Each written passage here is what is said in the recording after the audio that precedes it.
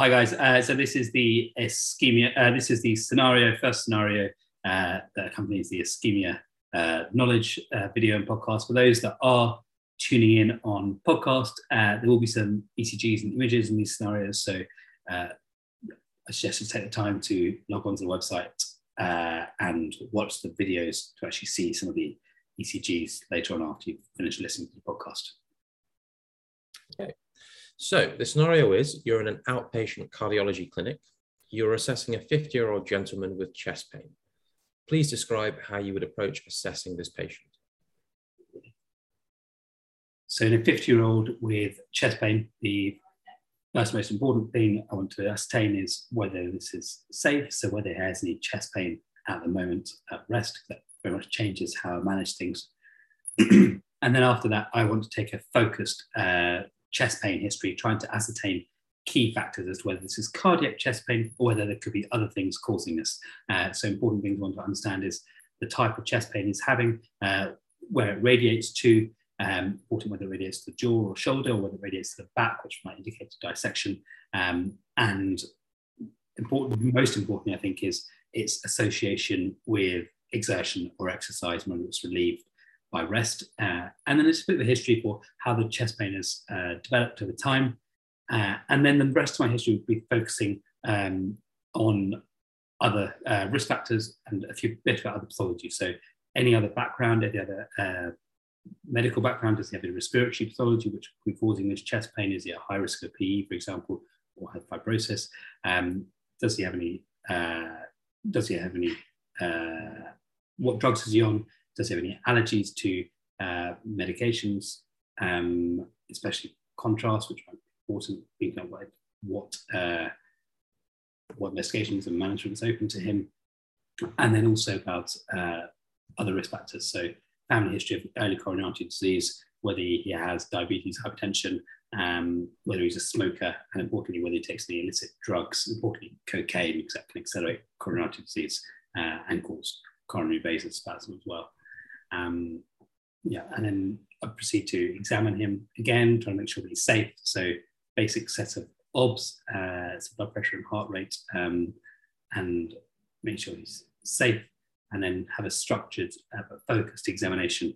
Again, trying to think about other pathologies, so looking for any radial delay or radiofemoral delay, or any lung pathologies or auscultation, and then listening to the precordial proper to see if there's an indication as to any cardiac pathology, such as aortic stenosis, or any other valvular issues that could be causing some of his, or contributing to some of his symptoms of chest pain, plus minus short rapid diaphoresis if he has those.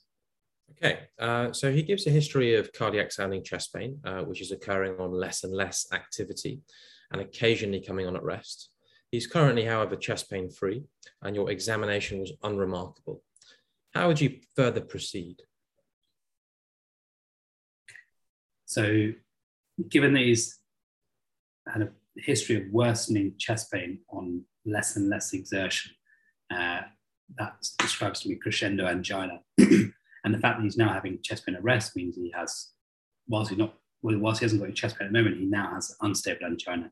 So therefore, by definition, this is unstable angina, and therefore has to be managed as an acute coronary syndrome. So I first and foremost would ensure the patient's safe, as previously mentioned, and then talk to my consultant about the need to admit this patient, and then think about things that would need to be done prior to admission, things we do in the clinic. So that would be things such as an ECG straight away to make sure there are no ongoing ischemic ECG changes now.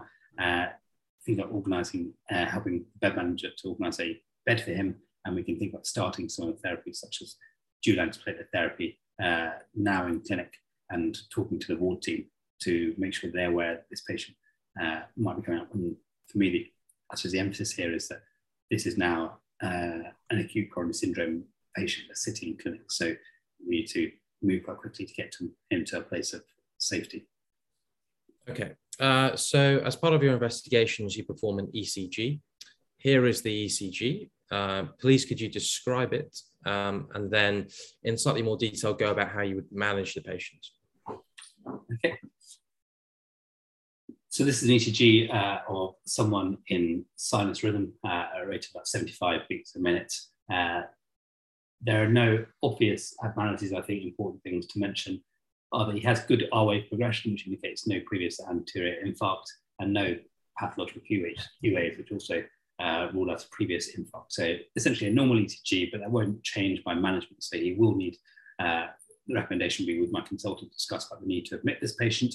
And I'll talk through the patient about why this is and what this represents. So the fact that he would need admitting for therapy for acute coronary syndrome, so that's dual antiplatelet therapy, the choice of which I discussed with my consultant, and it would depend upon the patient's bleeding risk, so aspirin and clopidogrel if he has a high risk of bleeding, or something like prasugrel or ticagrelor instead of clopidogrel if that was our preference, which has a slightly higher risk of bleeding. So I'll discuss that with the consultant, and then he needs ECG. You definitely need bedside echo, if not a formal transrectal echo, if there is a space available, and other blood tests such as full blood count, using these to check kidney function if we're thinking about invasive management, and HbA1c and resting lipid profile. But by far the most important thing for this patient to recognize is that he will need a coronary assessment within the next 72 hours, which is most likely with a coronary angiogram. And that's what I'd impress upon the patient, and also talk to our ward staff plus minus cath lab teams to see if we could, just to make sure they're aware of this patient, try and think of a slot for the patient. Yeah, I think those are the most important things. Okay. So you admit the patient, as you mentioned, and he develops new chest pain overnight. And this is the new ECG that's presented to you. Can you describe the ECG and describe if there's anything you might do? Okay.